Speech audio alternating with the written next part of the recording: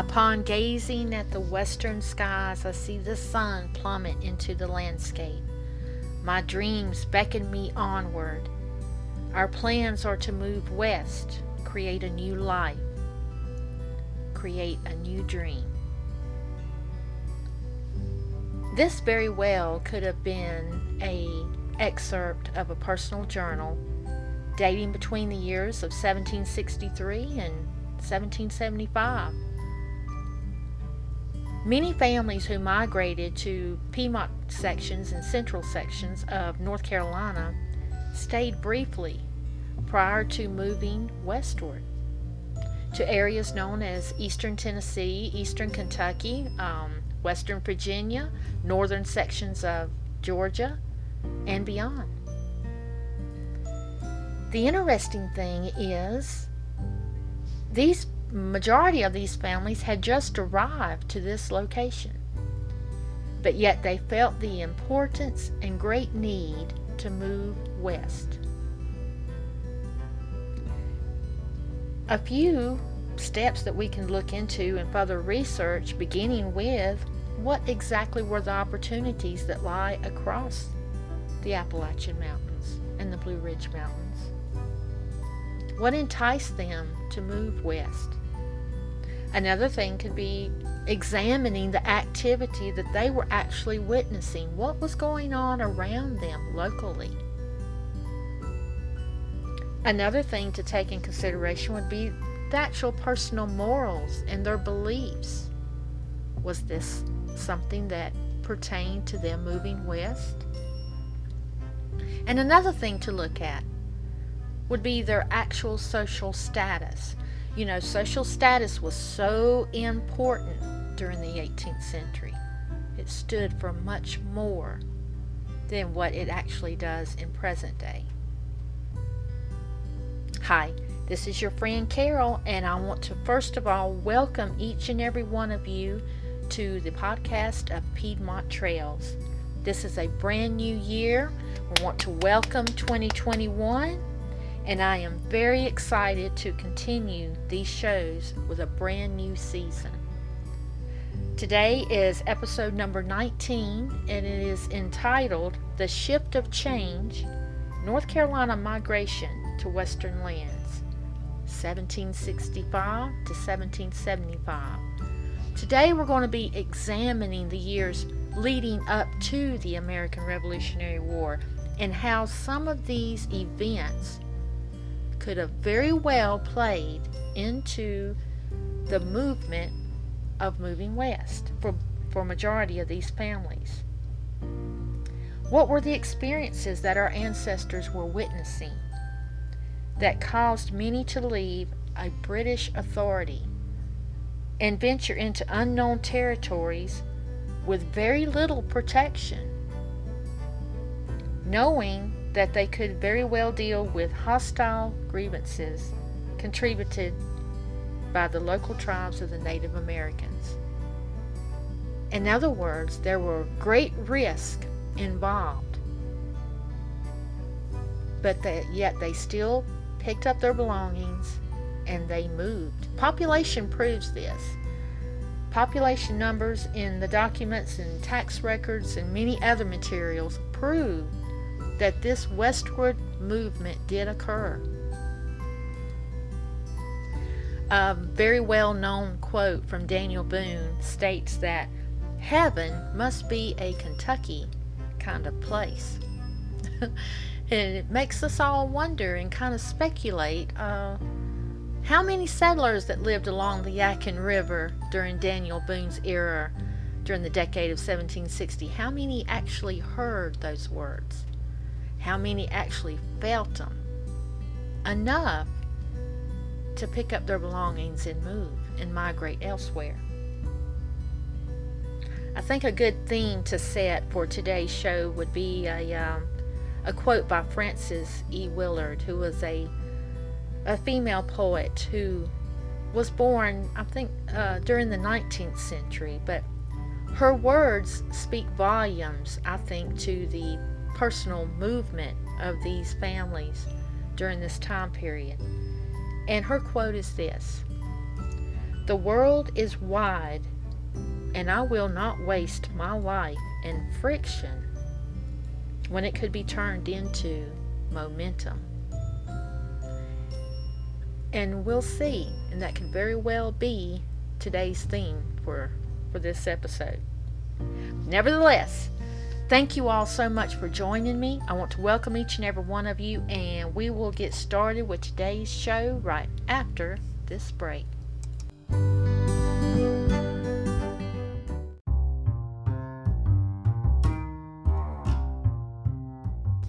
Woohoo! Welcome 2021! Piedmont Trails welcomes a brand new year, and for 3 years we have been sharing genealogy and history with all of you.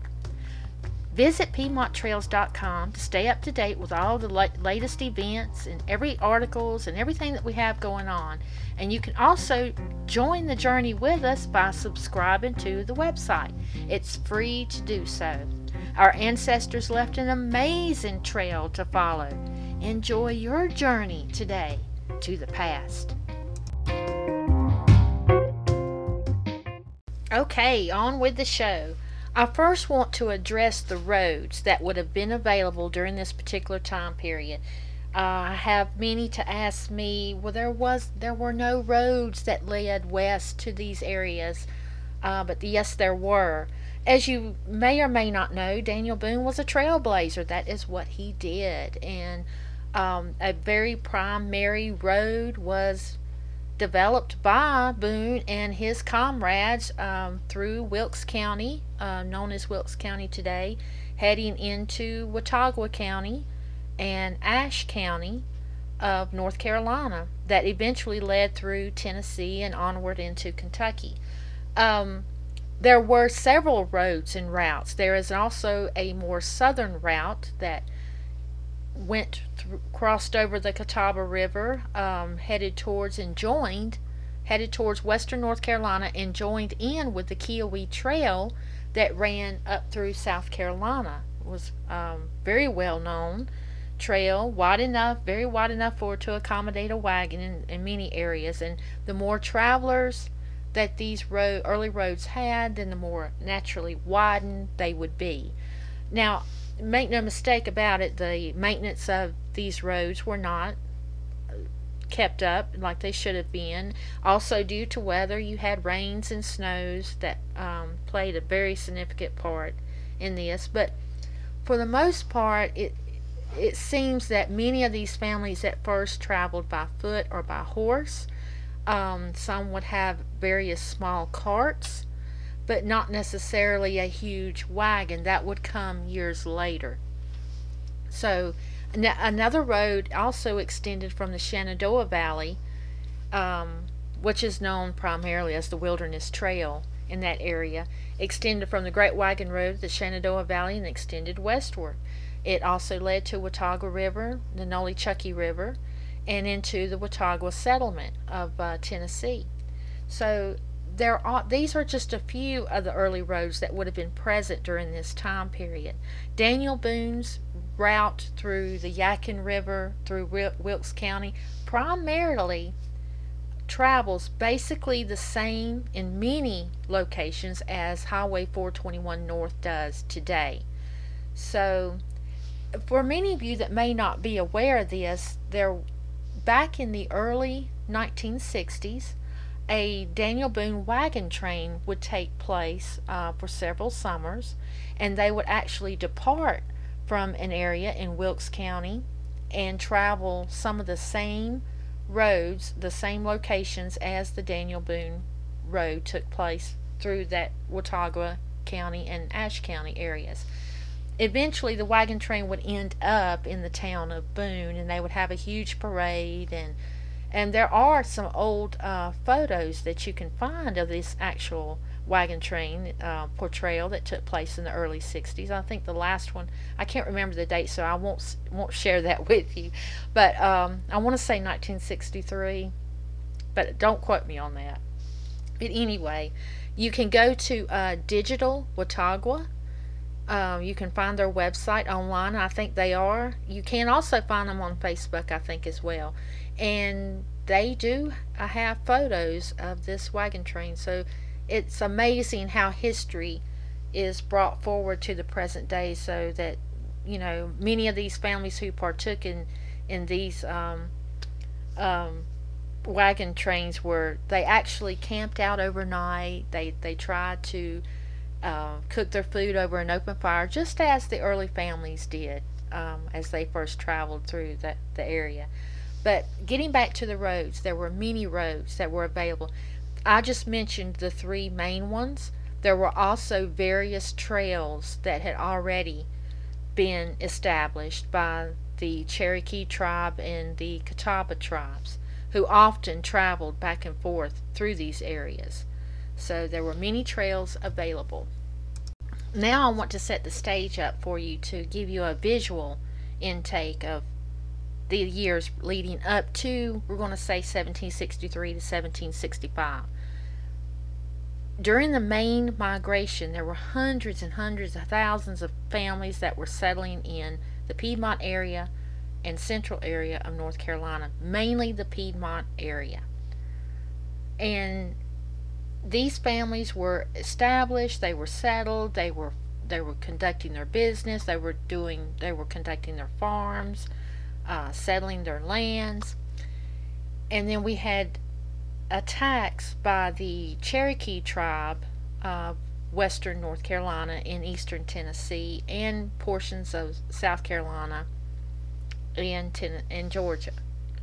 And these attacks led to a great many of these families leaving the area and traveling back north or south for a brief time.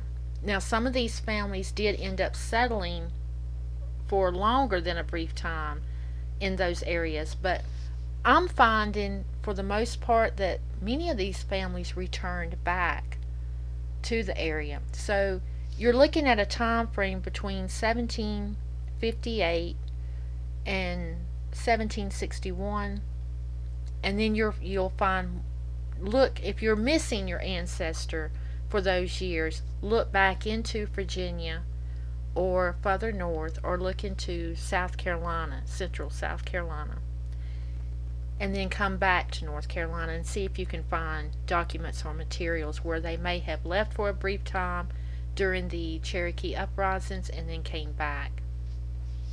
But that sets the stage up for what was actually going on just prior to 1763.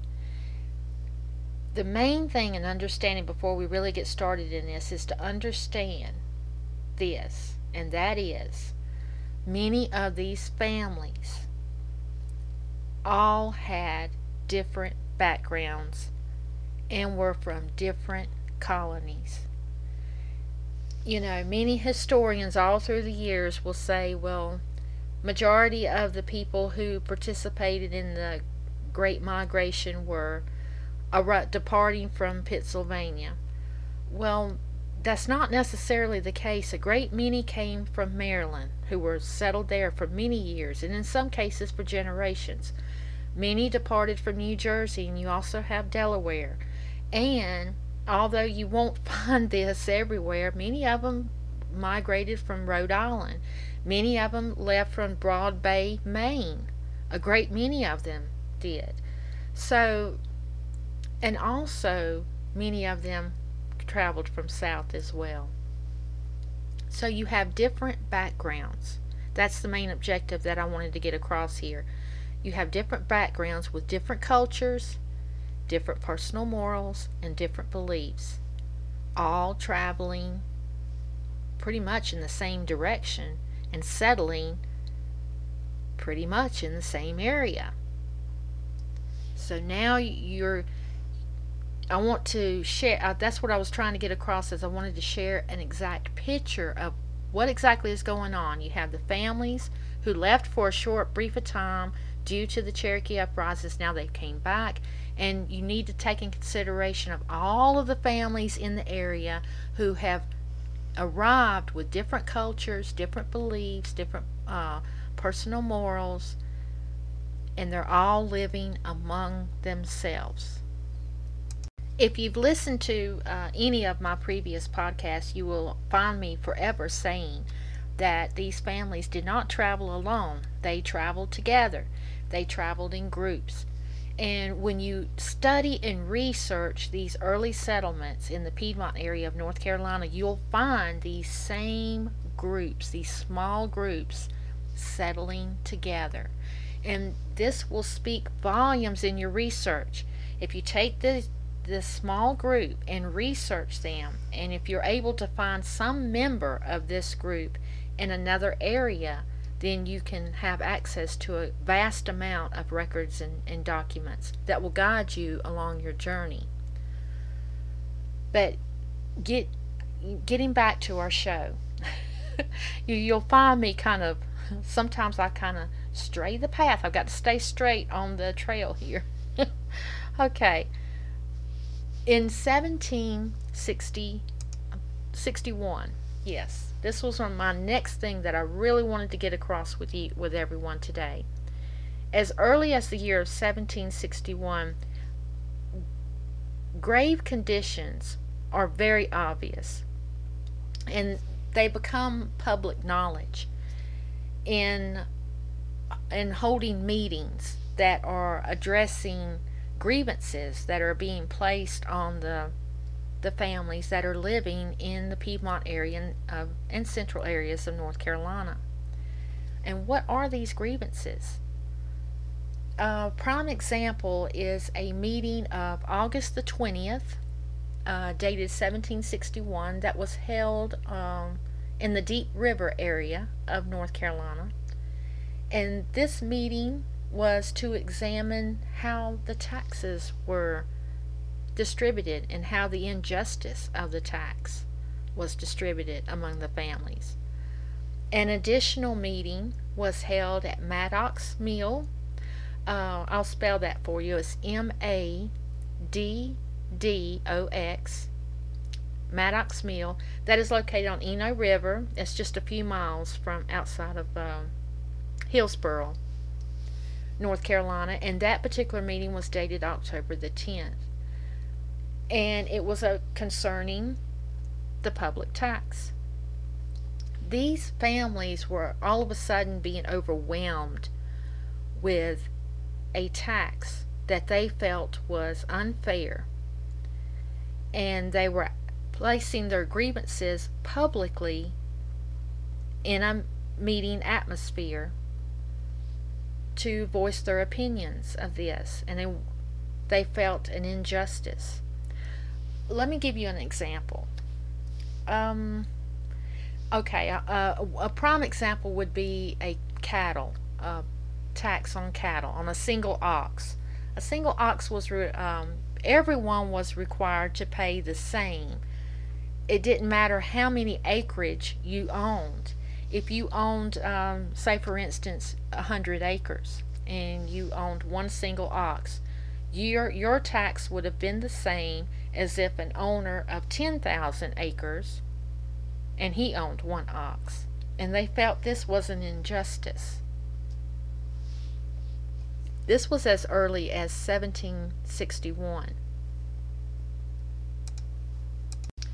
Now, if you really dig into the local records, and for the most part these can be found also in the North Carolina State Archives too as well, you will discover the results of these meetings. And these meetings are being held and they're growing in popularity.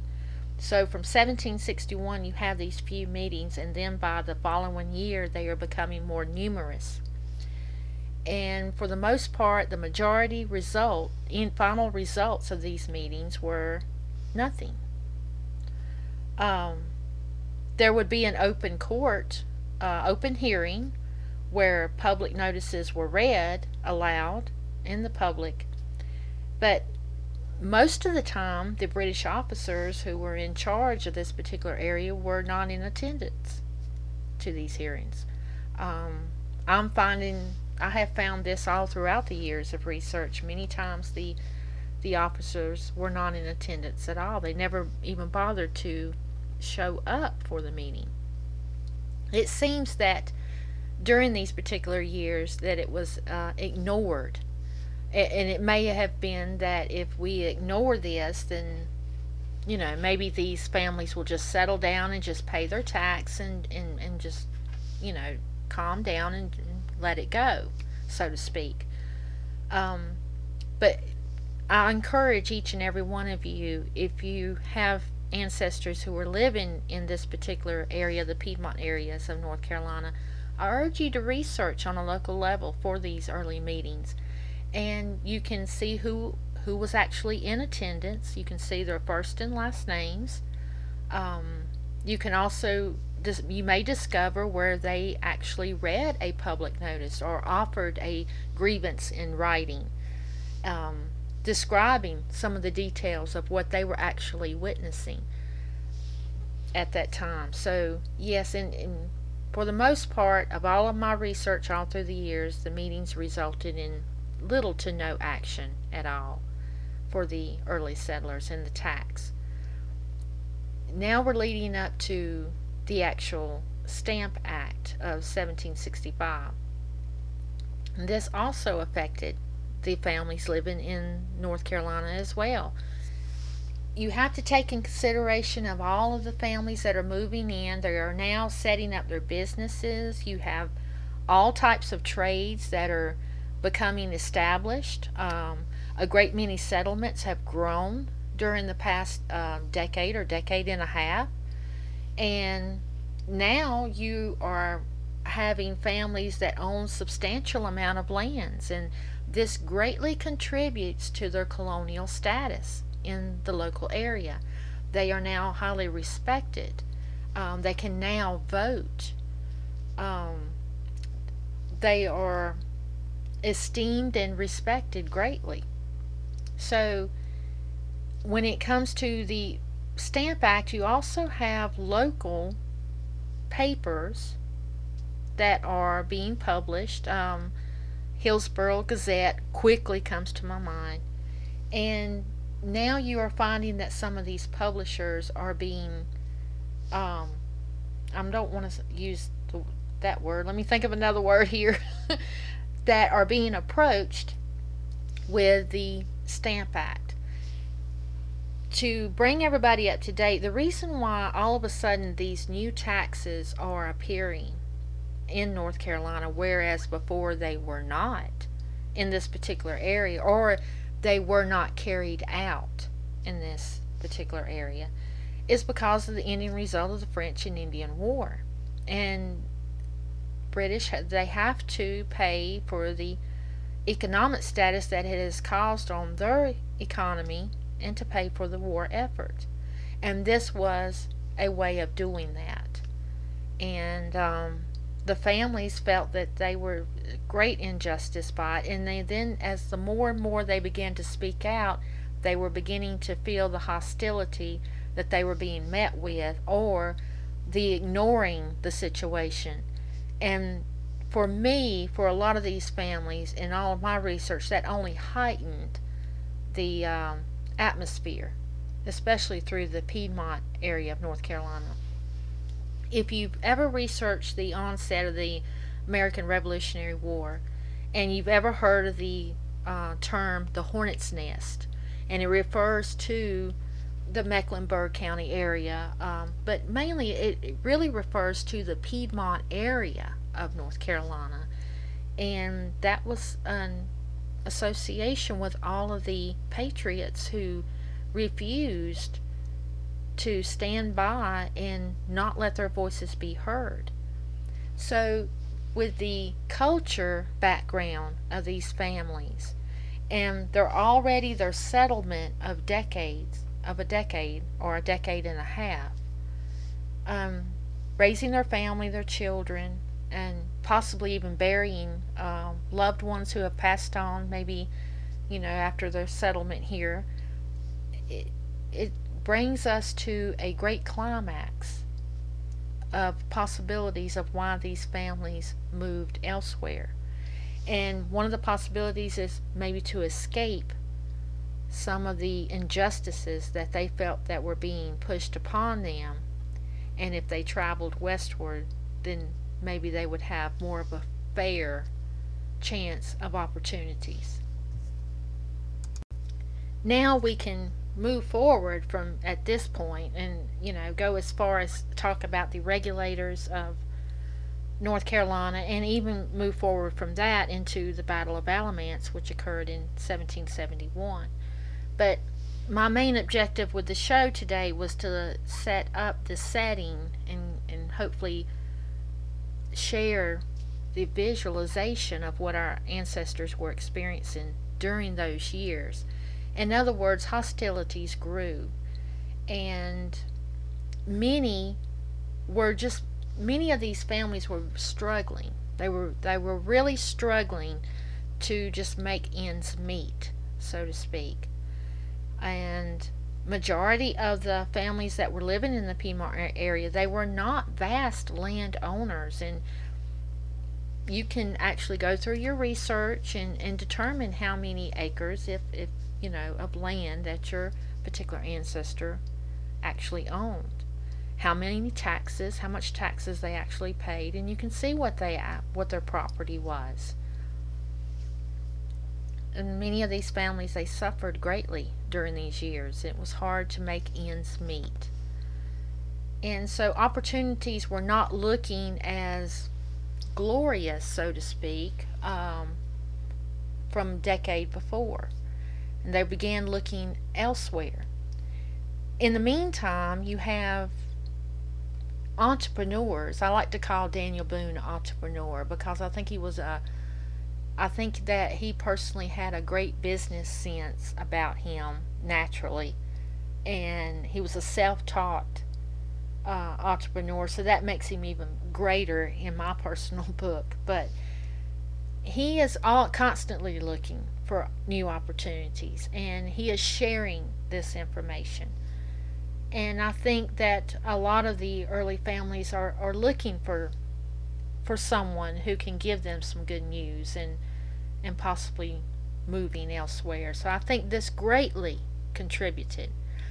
I urge everyone to look into the history of the regulators and to look into the history of the Battle of Alamance and look at all of the participants of this event. And it could very well be that your family ancestor participated in this and later moved west with the westward movement during this time frame. But there were other taxes that also played a significant role during this time, and I urge each and every one of you to look into all of those possibilities as far as the taxes and the local laws and how they were carried out. I don't have enough time in today's show to go into more detail on this, but once you start this particular journey, I promise you will find results, and they will be amazing to discover. And many authors through the years have actually published these in books, and I urge you to look for those sources on a local level. I can name a couple of them here, and maybe I'll put them in the podcast notes. I'll put them in the podcast show notes at the end of the show for you guys to look at those books. But I urge you to research into that further, because I think this greatly participated in the reasons of why many families left. Another great advantage point that I wanted to share with you all is this, that many of these families held highly skilled craftsmen, and they carved settlements out of the wilderness. Many of these early settlements were just simply crossroads, just two roads leading to the settlement, or smaller trails or smaller routes, things of that nature. They were highly skilled in their professions, and they realized once they were settled that they could easily pick up the pieces and move to a new wilderness and do it again. In other words, they held the confidence inside them that they were able to accomplish this again. For many families, this was the setting stone that put the motion in the westward direction. And I think it was a great deciding point for many of them. Many church congregations would hold meetings within the church buildings itself and voice this openly and encourage it. And you can find this also reiterated in a lot of early church histories of North Carolina. And you can find yourself seeing a vast amount of half of congregations or even whole congregations moving during this time period. It seems that many of the early settlers could also have an hindsight into the near future.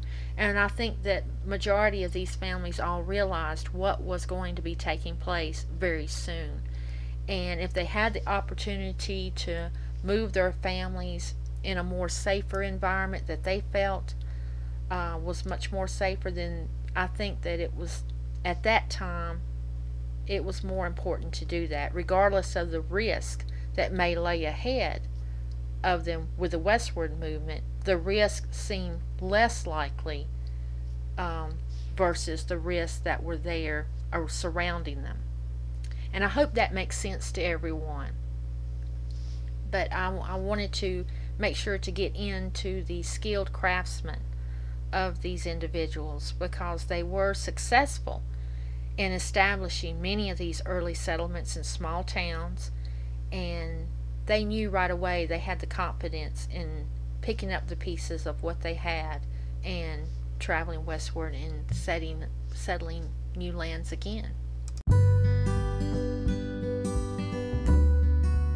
I hope today's show has given you some enlightenment about the experiences our ancestors felt during this time period, and maybe offer some opportunities for you to research further and discover reasons why your ancestors may have been involved with the westward movement during this time between the years of 1763, 65 through 1775.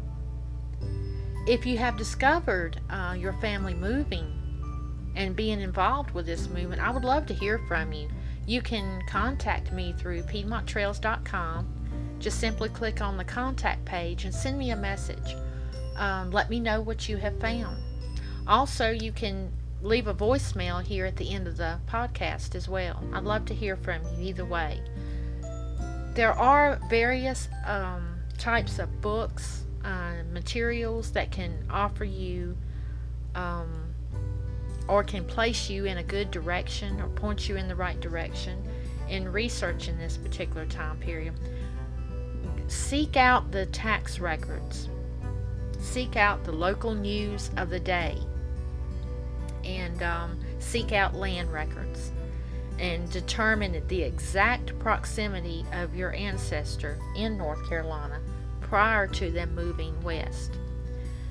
Early settlements were established in Kentucky as early as between 1745 and 1750. There were various fort stations settled up in Kentucky. There were known settlers in Tennessee during the same time period, if not even earlier. So many of these families were aware that other families were already living in these areas, so that could have also encouraged them to move west. Also, I'd like to note on this end of the show that some of the families who decided to participate with this westward movement, also some of them came and returned back to North Carolina. And I think that I needed to stress that because many of my personal family members embarked on the adventure of moving west and then decided to come back. Years later they moved west, but they did remain in North Carolina for several decades after that. I also wanted to put it out there for many of you who are researching your family that the North Carolina and South Carolina boundary lines were still being disputed. And also look into your county boundaries. Some of your county boundary lines were also being disputed at the time as well. Or many of the counties were being established too. So pay particular attention to when these county lines were came into play and where that fit into your ancestors' role during that time. Okay, I am going to end this show today. I want to again welcome each and every one of you. If you have questions, comments, or suggestions, please leave them here as a voicemail or contact me through PiedmontTrails.com. We have several events and articles coming up in the next couple of weeks. I'm going to be pretty busy, especially during the next 2 weeks. And so be sure to visit PiedmontTrails.com and catch up on the latest news and events. We are also bringing back the live chat events. We had originally removed them for a brief period of time, and we are going to be bringing them back. However, they're not going to be weekly due to the schedule that I have in front of me and things I've got going on in the near future, but they will be coming back on a monthly basis. And thank you all again for joining me. I wish you well on your journey to the past, and may God bless each and every one of you. Thank you.